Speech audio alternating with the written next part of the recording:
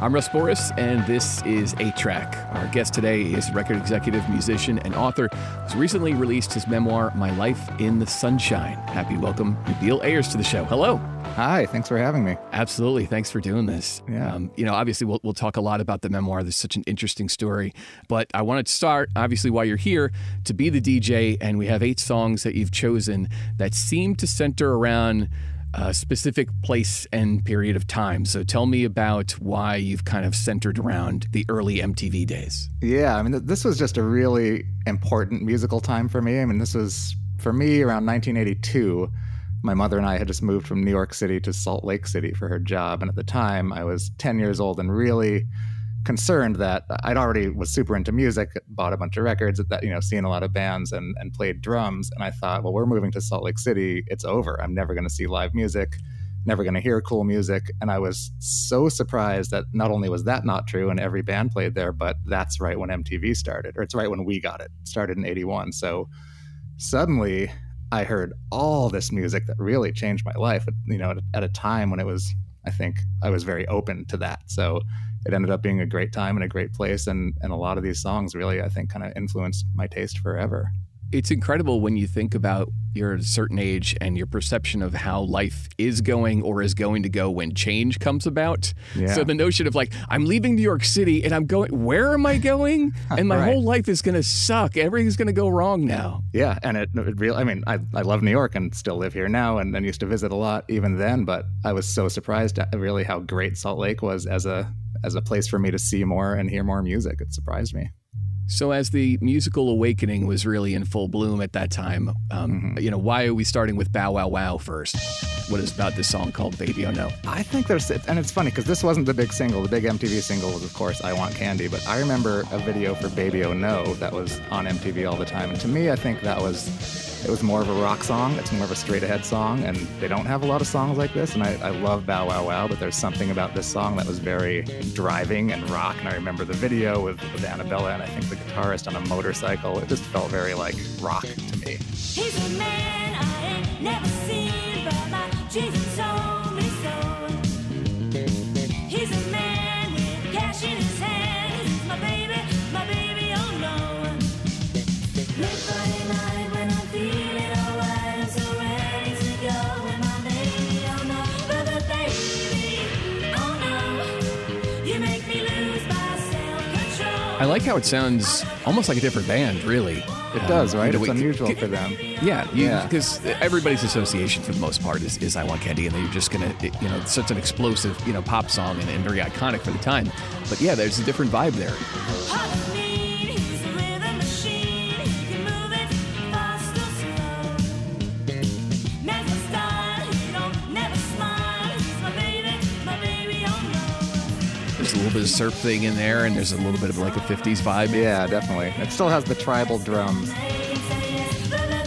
which are the kind of the signature for me as a drummer and someone who grew up, really loving that drummer. There's a funny thing, speaking of how culturally relevant Salt Lake turned out to be. I saw them on my last day of 6th grade. They played the University of Utah. It was like the big end of year party, and I think Annabella, the singer, must have been, maybe she was 15 at that time, maybe 16, but probably not. And my mom and I used to go hang out outside of tons of shows and meet every band. It was super easy to do in Salt Lake. And we were doing that there, and they came walking by, and both my mother and I, and she was never scared of anything, My baby, oh both just stood there like we didn't know what to do. These really cool people with mohawks, one of which was a teenager, just walked right by us, and we just stood there silently, in awe. no. You make me lose my self-control. I'm not crazy. Whoa. If baby, oh no, doesn't show. That's amazing how the musical connection started so early for you. And at what age did you pick up drums? My uncle bought me a drum set when I was 2.5.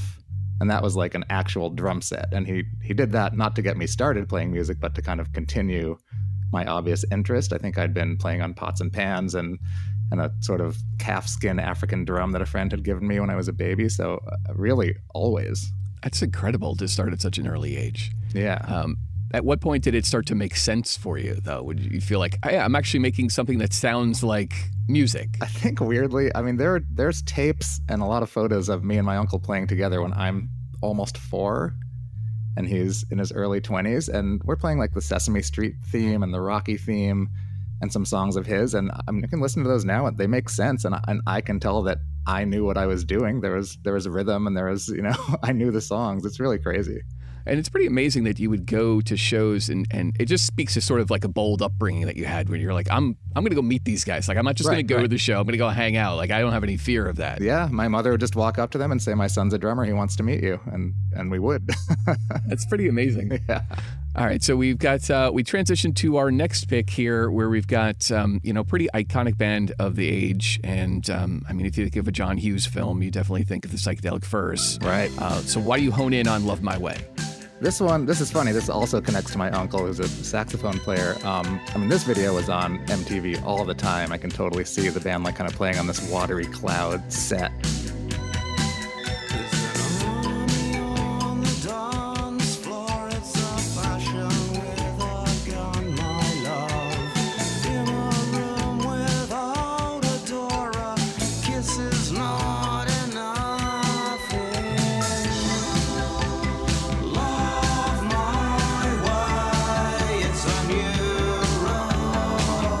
This was in 6th grade, and I remember seeing the video and my uncle calling me one day and saying, this band just called me. He is a jazz saxophone player who kind of played rock in the 80s, and he called me and said, this band just called me. Have you ever heard of them? They're called the Psychedelic Furs. And I was like, of course, they're on MTV. They're the biggest band in the world, because that's what I thought everyone on MTV was. And he said, yeah, I'm going on tour with them starting tomorrow. Their saxophone player is a friend of mine. He has visa problems getting in from the UK, so I'm replacing them. And he jumped onto this tour. And I actually met up with them in 6th grade in Pasadena at Perkins Palace, and was backstage hanging out, met all of them, got to watch on the side of the stage.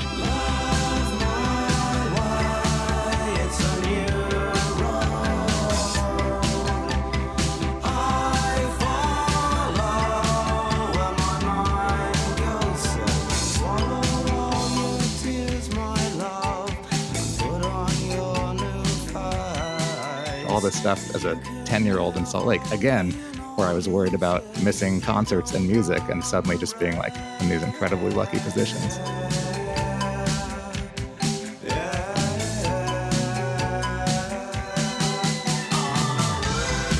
So I was waiting for an example of when the musician hat would come on for you, and then you would start to, air drum or something along those lines. So you'd play along with that.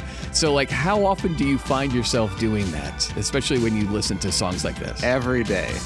I find myself air drumming every single day, and my wife finds me doing it, and all my friends do. It's just, I think it'll always be there. And especially now, I don't really play drums. I live in New York and don't have a drum set here, so I do out of town occasionally with friends, but it's all air drums these days, and it definitely came out in that song. Is that weird? Because you're not in that world the way you were at one point in time. Right. It is weird, and I miss it a lot, but I always remind myself all the stuff I didn't like about being in a band, which was practice and waiting and carrying gear, and it's a long list of things. And then I think about my job running a record company and getting to work with so many great artists, and that a lot of what I did love about playing in a band was, of course, the playing part, but like the satisfaction of when things go well or when someone gets something they want. I still get to experience a lot of that in my job. And so weirdly, of course, I wish I could play drums every day, but I'm not at zero. I'm maybe at like 50 or 60% with work and air drumming.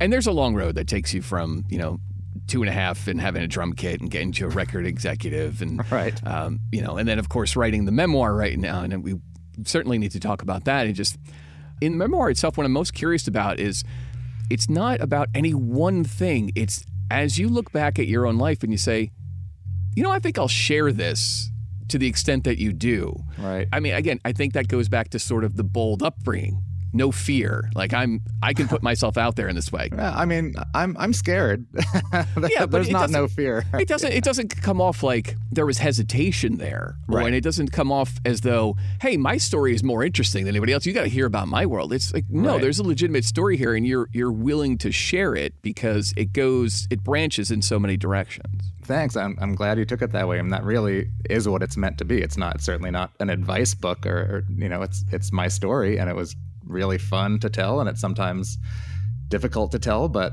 it's been really cool and exciting to do, and it's fun. It's so connected to music, which is why it's fun to come here and talk about these things. And in a way, it also has replaced being in a band. I mean, it's very much a creative outlet. And the analogy I keep making is that when I was writing short articles, those were singles, and this book is my album. And the sort of promotion cycle feels very much like it did when I was in a band. It's really a lot closer than I thought it would be. There is no way that you could not have been tied to the music business. You know, there's just no way. Like in the way that you talk and the way that you go about everything, it's like there was your connection from the moment you were born. That's funny. Yeah. Yeah. All right, so we'll go to the next one here. We've got Eddie Grant's Electric Avenue, huge song from the 80s. Yeah. I don't know that anybody doesn't know this song or doesn't love this song, but why? Why this one? Such a great tune. This one for me was interesting. I mean, my father's black and my mother's white, so I'm a biracial kid, and that was never a thing in my life living in Amherst and New York City and these places I lived until I was 10 years old. But then when we moved to Salt Lake, it absolutely was a thing. Not in a bad way. I think I was more afraid that it would be bad, but it wasn't. But still, I certainly stood out more and I was different. And I'd never felt like that before in my life. And as much as I loved MTV, MTV was super white. And so I would watch most of these artists, a lot of which we're talking about today, and certainly never identified with them, never thought, oh, I could do that or I could be in that band. Working so hard like a soldier, can't afford a thing on TV. And I didn't actually feel that way about Eddie, but what was fascinating, I remember this, and I write the story in the book. He was on a live interview once with MTV, and I don't think I thought about it till I saw this interview. And the host said, Eddie, what do you think about MTV? Like in a very arrogant way, like basically saying like, we've made your career. Would you like to thank us? That's what it looked like. And he said, I think you should turn that M over and make it a W for white TV. Nice. And it was pretty intense. And I think at that moment, I thought like, oh, weird, huh? Right, it is all white artists that they play in. And since then, there's a great video of David Bowie around then really giving it to them, like straight up saying, why don't you play more black artists? I'm glad that you mentioned that. He's straight up hammering Mark Goodman, who has to toe the company line. Mm-hmm. Like, well, we're trying. Yeah. And Bowie's like, no, he's not having it. It's pretty amazing. I'm glad you mentioned that. Electric Avenue, and then we'll take it higher. Who is to blame in what country? Never can get to the one. Dealing in multiplication, and they still can't feed everyone. Oh no. So this was really not only one of the few black artists that they played, but certainly one that spoke out as directly as he possibly could about it. Oh no, we gonna rock down to Electric Avenue. Nabil, do you know anything else about Eddie's career? Any other song? Because I feel like that's the song everybody knows, and I don't know if anybody knows another song. I know nothing, no. And I feel like there's a weird thing where that's not the album version, that's a re-record, and you can't find the original. That might be It correct. definitely sounds different. And do you happen to know if there is an actual Electric Avenue? I don't know, but I would like to rock down to it. Right. Every town should have their version of an Electric Avenue. Yeah. It's probably Main Street or something like Yeah, that. right. You know? Yeah. We're here on A-Track. Nabil Ayers is our guest, and we're talking about sort of the early musical awakening at MTV in 1982, and a list of songs that kind of runs this thread together. And of course, Nabil also has a new memoir out called My Life in the Sunshine, which is all about his life story, which is super, super interesting. And did you have to give a 30-second pitch to anybody to try to go like, here's where I'm going with this? I can You had to try. do- I mean, it's hard. I'm still not good at it because, as you said, the book's not about any one thing. So Yeah. the 30-second pitch is hard. I mean, I tell people that it's about my relationship with my father, Roy Ayers, who's a jazz musician who I've never known. When my mother was 21, she decided she wanted to have his child and that he wouldn't need to be involved. So he agreed. There was no divorce. He never left us, but it's all about my life not living with him, but kind of in his shadow because his music was always present. And we've met a few times and had a much longer meeting when I was an adult and have now connected with tons more family. So I guess it's about my non-relationship with him more than my relationship, but it's tons of music and family, and it was fun to write. There's so many, great little nuggets in there to read, including there was one where you're talking about how I think you were in Amherst at the time, and it was, some of the neighborhood children didn't have, father figures or fathers in the house. And, you sort of described the father as like a unicorn. Right. We had heard about them, and nobody actually had seen one or had an experience of Yeah, one. it was like a legend. Yeah. My first 10 years were so great and important because the situation I just described. And, being a half black kid with a white mother on welfare who had me when she was 22 does not sound great on paper. But my life was incredible during those years. And a lot of it was because we lived in places where a lot of people were in similar situations, like really, tons of different racial backgrounds, lots of single parents, lots of parents in college and kind of figuring out what to do with their lives. And my mom was great about always putting us in safe, supportive environments and made it work. Yeah, you see where you've been able to go in different directions and different roads simply because there was never any reason not to. Right. You're always kind of open to that, and that's kind of what you learn. So that's pretty cool. We go to Missing Persons now, which is a really prominent band early on, and I think doesn't quite get as much due as they should. Absolutely. I mean, it's funny. There was someone started a big Twitter thread about this recently, and it was just a bunch of music geeks talking about how incredible this band was, and I'm totally one of those geeks. And this was 3 members of Frank Zappa's band, insane musicians, especially Terry Bozzio, the drummer, who started this, new wave pop band that tons of people write off as a one-hit wonder, but were just insane musicians and doing really cool stuff. Something feels so strange tonight. It's not wrong, but it's just not right. Some hidden complications fill me with hesitation. So why Windows in particular?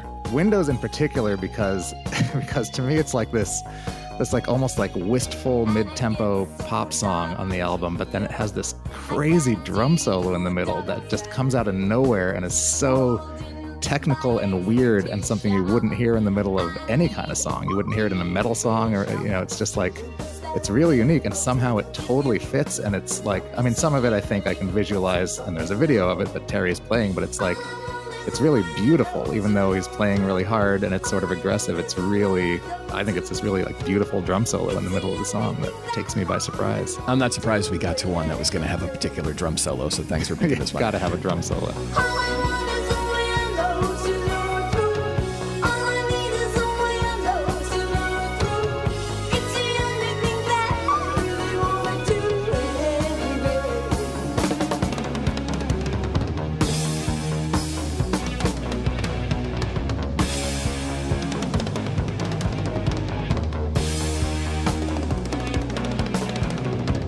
You were not wrong about that solo. It's insane, right? It just comes out of nowhere and it somehow fits in the song, but it's so unusual. It's not something you're prepared for. Right. Yeah, it's very cool. I love it. That whole album's incredible. Yeah, that's an underrated band, as we were talking about. That definitely is one I think gets a little bit glossed over. And I think a lot of that, in that decade, I think is sort of dismissed. Yes, we do recognize that not everything from the 80s has aged well from a production standpoint. Sure. Right. That's not true of everything, but I mean, you look at some of the Springsteen records, for instance, like there's definitely an example of like, Tunnel of Love is a beautiful album, but production-wise, it's glossy. Right. There was a sound. Yeah. But we're all there. Like, everybody, if you lived through it, you knew what it was. Yeah. Now, as we got into a lot of these sounds and some of the new wave bands and everything, you've also got a rock history to you that I think we haven't quite touched on just yet. So one of the early bands that you were into was Kiss. Yeah, and that changed everything for me. Is it just the makeup or like what opened the door first? I think so. I mean, I was raised around tons of jazz for my first, 5 years. My uncle's a jazz saxophone player. My dad's a jazz musician, even though he didn't raise me. I knew about his music, and we just were around a lot of that music, and that's a lot of the early music I saw live when I was a kid, and I loved it. And then I got Kiss Destroyer, and it just changed everything overnight. And I was 5 years old when I bought that record, and I remember seeing it in the store and just being like, that one, I need that.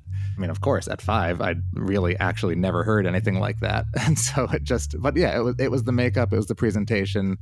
My mother took me to see them at Madison Square Garden when I was 7, and that was a whole nother thing. I mean, this is in the 70s. This was the explosions, and it actually felt scary, and there were people throwing fireworks. It was terrifying, and it was one of the greatest moments of my life. Yeah. Did you dress as the Cat for that night, or that just came later? I didn't. I did other times. There's pictures of me sitting at my drum set as a kid, with a lumpy afro and Kiss makeup on, playing along to the record, which was really fun and cool of my mom to take the time to do that. She gets a lot of credit for that. Okay. I'm curious. So as an early Kiss fan and as a drummer, right, where do you stand on Beth? I usually skipped it then, and I still skip it. It's just not. Oh wow. It's a good song. It's not that, but to me, it doesn't belong on that album. That's Yeah. Well, I guess there are a couple other songs, but it's mostly such a rock album, and especially as a kid, what's this? I don't need this. No offense. Okay, I have a soft spot for it, but I understand. Nope, I understand. Totally. Are you a recognize. Beth apologist? Or are you gonna one of the Probably. people? Yeah, probably. All right, so we get to Kiss, and so I don't know, where the roads lead, but there's an inroad to Motley Crue for sure. So you got Live Wire down here. Is that the beginning, or is that just the one song that sticks out to you? I became a pretty big Crue fan, definitely the first two albums, but I think that, this is definitely one where I saw the video, and it's probably kind of like Kiss. All these new wave bands, they had different hair than I did, and I knew I'd never look like them, but they weren't scary to me. They were just foreign and really cool.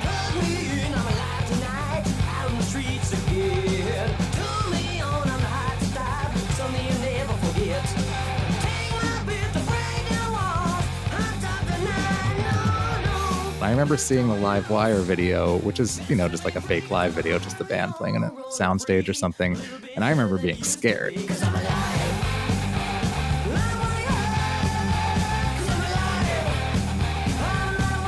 And there was like a Kiss element because they had some makeup, but not full face makeup. But I just remember thinking like, wow, this is so heavy and scary. What is this? And I love being scared by music. It's still one of my favorite emotions that connects with music. So when I saw this, I was just like, I don't know what this is or who these people are or where they're from, and I'm super into it. As an adult, there's nothing scary about that song. In fact, there might not even be anything good about that song, but it just reminds me of what it felt like, and it felt incredible at the time. And that's what's so cool about some music, is it's so attached to time and space.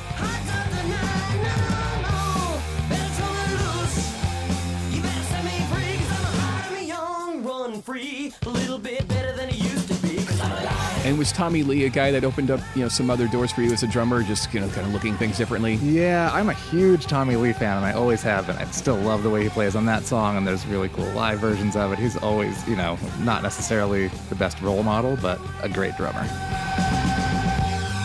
Now, we talked a lot about the upbringing and how you got to the memoir and everything, and we did leave out, kind of pretty significant piece right now is what you're doing present day, in the record business. So you mentioned being really excited about music that scares you. Does that factor into what you do working at Beggars? It does. I worked at 4AD for 13 years, and now I'm in this role as the president of Beggars, which is great, and that just started a few months ago. At 4AD, I wasn't the one that was out there signing bands, but certainly I was involved in the early stages and running the campaigns and everything, and there's definitely, that's a thing. I remember the first time I saw Aldous Harding feeling that same feeling. It doesn't have to be heavy or like metal music to be scary. It just has to be sort of emotionally weighty. And the first time I saw her at South by Southwest, it absolutely made me feel like that. I don't even know if I want to meet that person in a good way. Yeah, there's something when you see an artist who has a certain level of intensity, if you want to call it that, where it speaks to you in a way, like you feel something in there, and you're just, I'm drawn to this. I don't know what. Or it's a conviction or a belief, that I'm convinced that they believe so much in what they're doing that I have no choice but to follow that kind of feeling. Well, because you've also seen the other side, between going to shows as an executive, but also playing shows and being out on the road, when they don't even buy what they're doing. Right. That's true. They're in it for whatever reason they're in it. Yeah. So when you see something that's kind of the genuine article, it definitely stands out in a different way. Yeah. All right. So we talked a lot, as we're centered around this MTV, birth in '82, obviously about the Sonics of the time and the production and new wave bands and everything. But we didn't really touch on, the obvious, which is, the visual and the videos. Mm-hmm. This video is next level for me. Okay. When we talk about Journey's Separate Ways, first of all, the synths, everything, this is one of my favorite Journey songs. I love that you picked this. Yeah. But the idea that a band would do air keyboards in a video and think it looked cool blows my mind. They're all air playing, right? Like the director hits cut and he's like, hot damn, that was great. They're in like a warehouse, like industrial waterfront district, air playing all of their instruments. And the funniest thing about it is this album, it's the album after Escape, and Escape was, of course, the massive breakthrough of Don't Stop Believing and everything. So they were a huge rock band when this came out. So I don't know all the details, but my guess is they could do whatever they wanted, and that there's unlimited budget and ideas and directors and everything, and this is what we got for the first single from the new record. It is what I would call some creativity.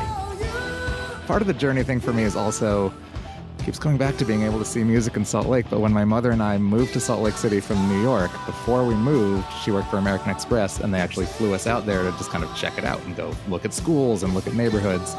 And we were there, and the night before we left, Journey was playing at the arena across the street, the Salt Palace. And so we went and bought tickets and went to the show. Someday love will find you. Break those chains that bind you. One night will remind you. Oh, we touched away our sacred ways.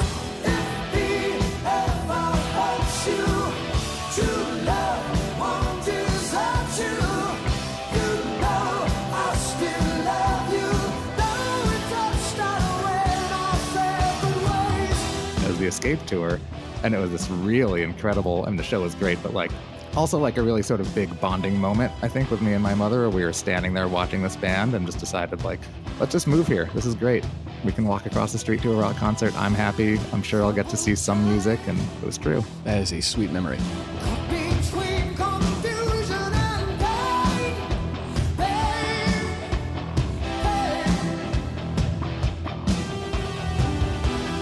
distant eyes, promises we made were in vain.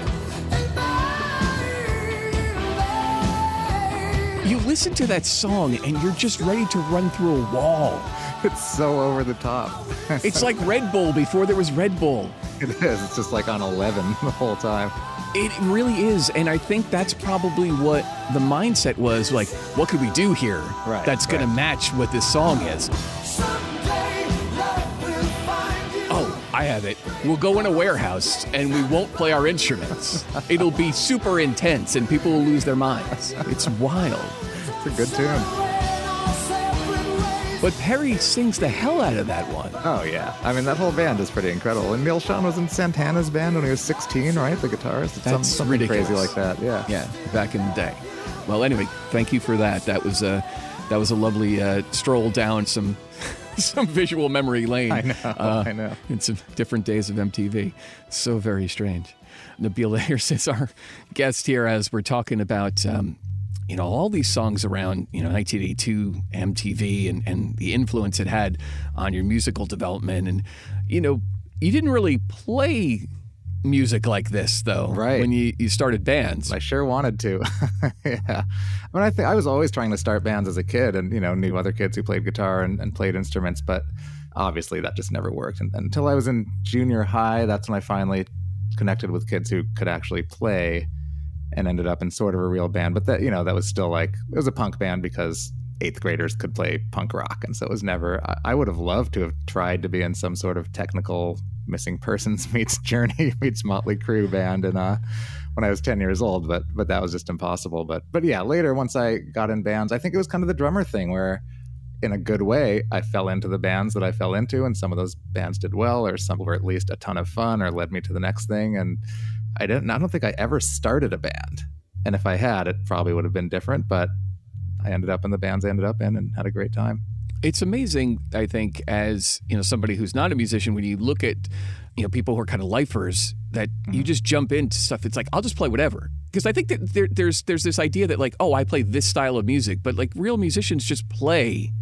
And if you're in a rock band or you're in a punk band or you're in a funk band, you're in an R&B, whatever you're in, you're playing the music just because you love to play. So you'll just jump wherever. Yeah, and I think not that I was in that sort of varying types of bands, but had this very strong base of free jazz as basically a baby, and then always knew my father's music, which is considered jazz, but I think is a lot funkier and more, I don't know, less jazz than people think it is, and then into all this MTV rock. And so by the time I was even 10, I think I'd just been exposed to so much more music than most 10-year-olds. One of the things that this this decade is so vastly associated with is one-hit wonders. I'd be hard pressed to not consider Romeo Void a one-hit wonder, at least for me. So, so tell me about Never Say Never and why you picked this song.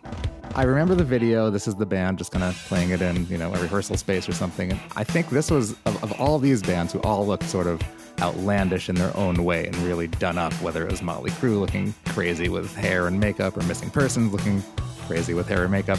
But Romeo Void were like, it reminded me of New York where I'd lived right before then. Whether or not they're from New York, to me, they looked like some like hardcore New Yorkers. Like they just looked tough and like they were in a rock band. Time itself was his demeanor. There'd be no sunlight or a glimmer of sunlight landing on the street. Sunsuit girls must be discreet. And, the singer, I forget her name, but didn't look like a super obvious rock star, but had this incredible persona and this great voice. And I just think that it's such a great song. And it really sounds like the city to me. It sounds really heavy and New York and rock. And I think that's what I liked about it as a kid who still felt connected to that. I like you better if we slept together. I like you better if we slept together. I like you better if we slept together. But there's something in your eyes that says maybe. That's never say never. As a little kid, that was one for me that was a little uncomfortable, like listening to the radio with my mom in the room, Right. A little risque. Yeah. Yeah. I don't know why. I don't even necessarily know if I knew what it meant or why I was uncomfortable, but it felt uncomfortable. Yeah. Yeah. That's how it goes. That one stands up, I think, more than some of the others we've talked about. I think you're right. Yes, I do think you're right. And I think that's where, that sort of, I think the decade as a whole gets painted in a negative light. And it's like, there's a lot of gems there that you can find. And, I think the influence of a lot of these is so wide ranging. I like you better if we slept together. But there's something in your eyes that says maybe. That's never say never. I mean, there's so many bands now that still like go synth crazy, and it's not. Right. They're not breaking out like the early 2000s synths. They're clearly still borrowing from 82 to 84 or whatever. So to put a little close on the memoir itself, definitely encourage people to go check it out because it's a really interesting read. What have you most learned, I think, about yourself more than anything as you look back on it and you read back on the words that you've put to paper or screen or however you did it? Is what have you take from it and say, wow, I feel this way now that you sort of reconciled all of it? I think I already knew that I'm a pretty positive person, but I think writing and then reading this book really confirmed that in me in a good way, meaning that there's a lot of things in it that we were talking earlier about, my situation as a kid with a young mother who was on welfare and all that, and how that could have been a bad thing. But really, we had this incredible life, and it was sort of always this glass half full, and we were around great people, and we were never worried about our lives. It improved. And even some of, whatever racial incidents that happened, whether I was owning a record store or in high school in Salt Lake, those things I kind of let roll over me. And I think that was in a protective way. But looking back, I could have spent a lot more time focusing on those, but I don't know if it would have helped me in my life. And so I guess my point is really just that I've always focused on the positives, and writing about it and looking at it through this several decades lens has helped me to realize, oh, wow, I guess actually I really am a pretty positive person. And I think that, the title, My Life in the Sunshine, as much as it's a tribute to my father's song, it's the first lyrics in the song.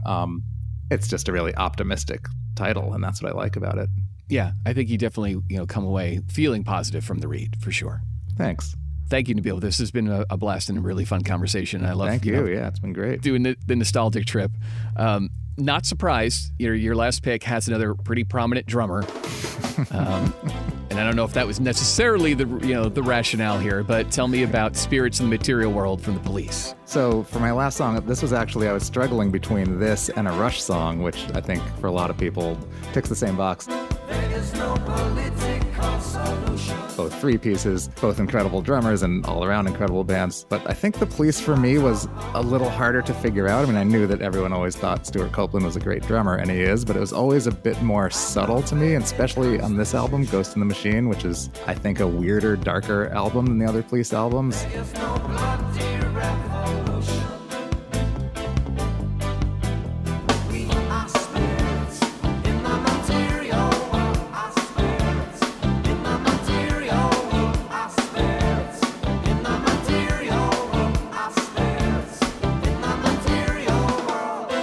I got to see this tour in Salt Lake in 6th grade. Again, another example of like, wow, Salt Lake's great. I'm watching this British band play, and you know, not that many people were there. But I've always just loved this song. It's the first song on the album. I still can't quite figure out how I'm supposed to bob my head to it. It feels really weird to me, and I like that it kind of confuses me and it challenges me, but it still has this great, like, poppy chorus.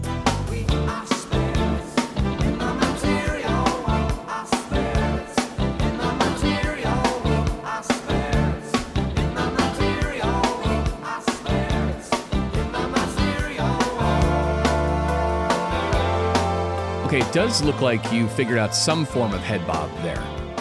I can head bob in parts of it, but I can't head bob straight through the whole song. It's very frustrating. You know, I think that's the Copeland, side of things. And then I early, when I started doing radio, somebody was talking about editing, and they said like editing Sting's bass part is some sort of like otherworldly task, and that there's something really? about it that's just, it's like super difficult. Oh, or I whatever. never heard that. I wasn't the one who'd done it, so like I can't He's speak not to it. perfect then. Well, who knows? Who knows? Any other last words on Copeland? Oh, just that he's great, and that was such a fun thing it was fun to play along with some of these records when I was a kid, and that was one that I always had a hard time playing along with, and I've always loved that about him. All right, Nabil, this is really fun, man. Thank you. This is great. Thank you for having me. I appreciate it.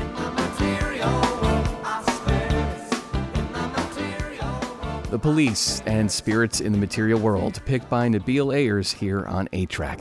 Thanks to Nabil for the songs and stories and the great read with his memoir, My Life in the Sunshine.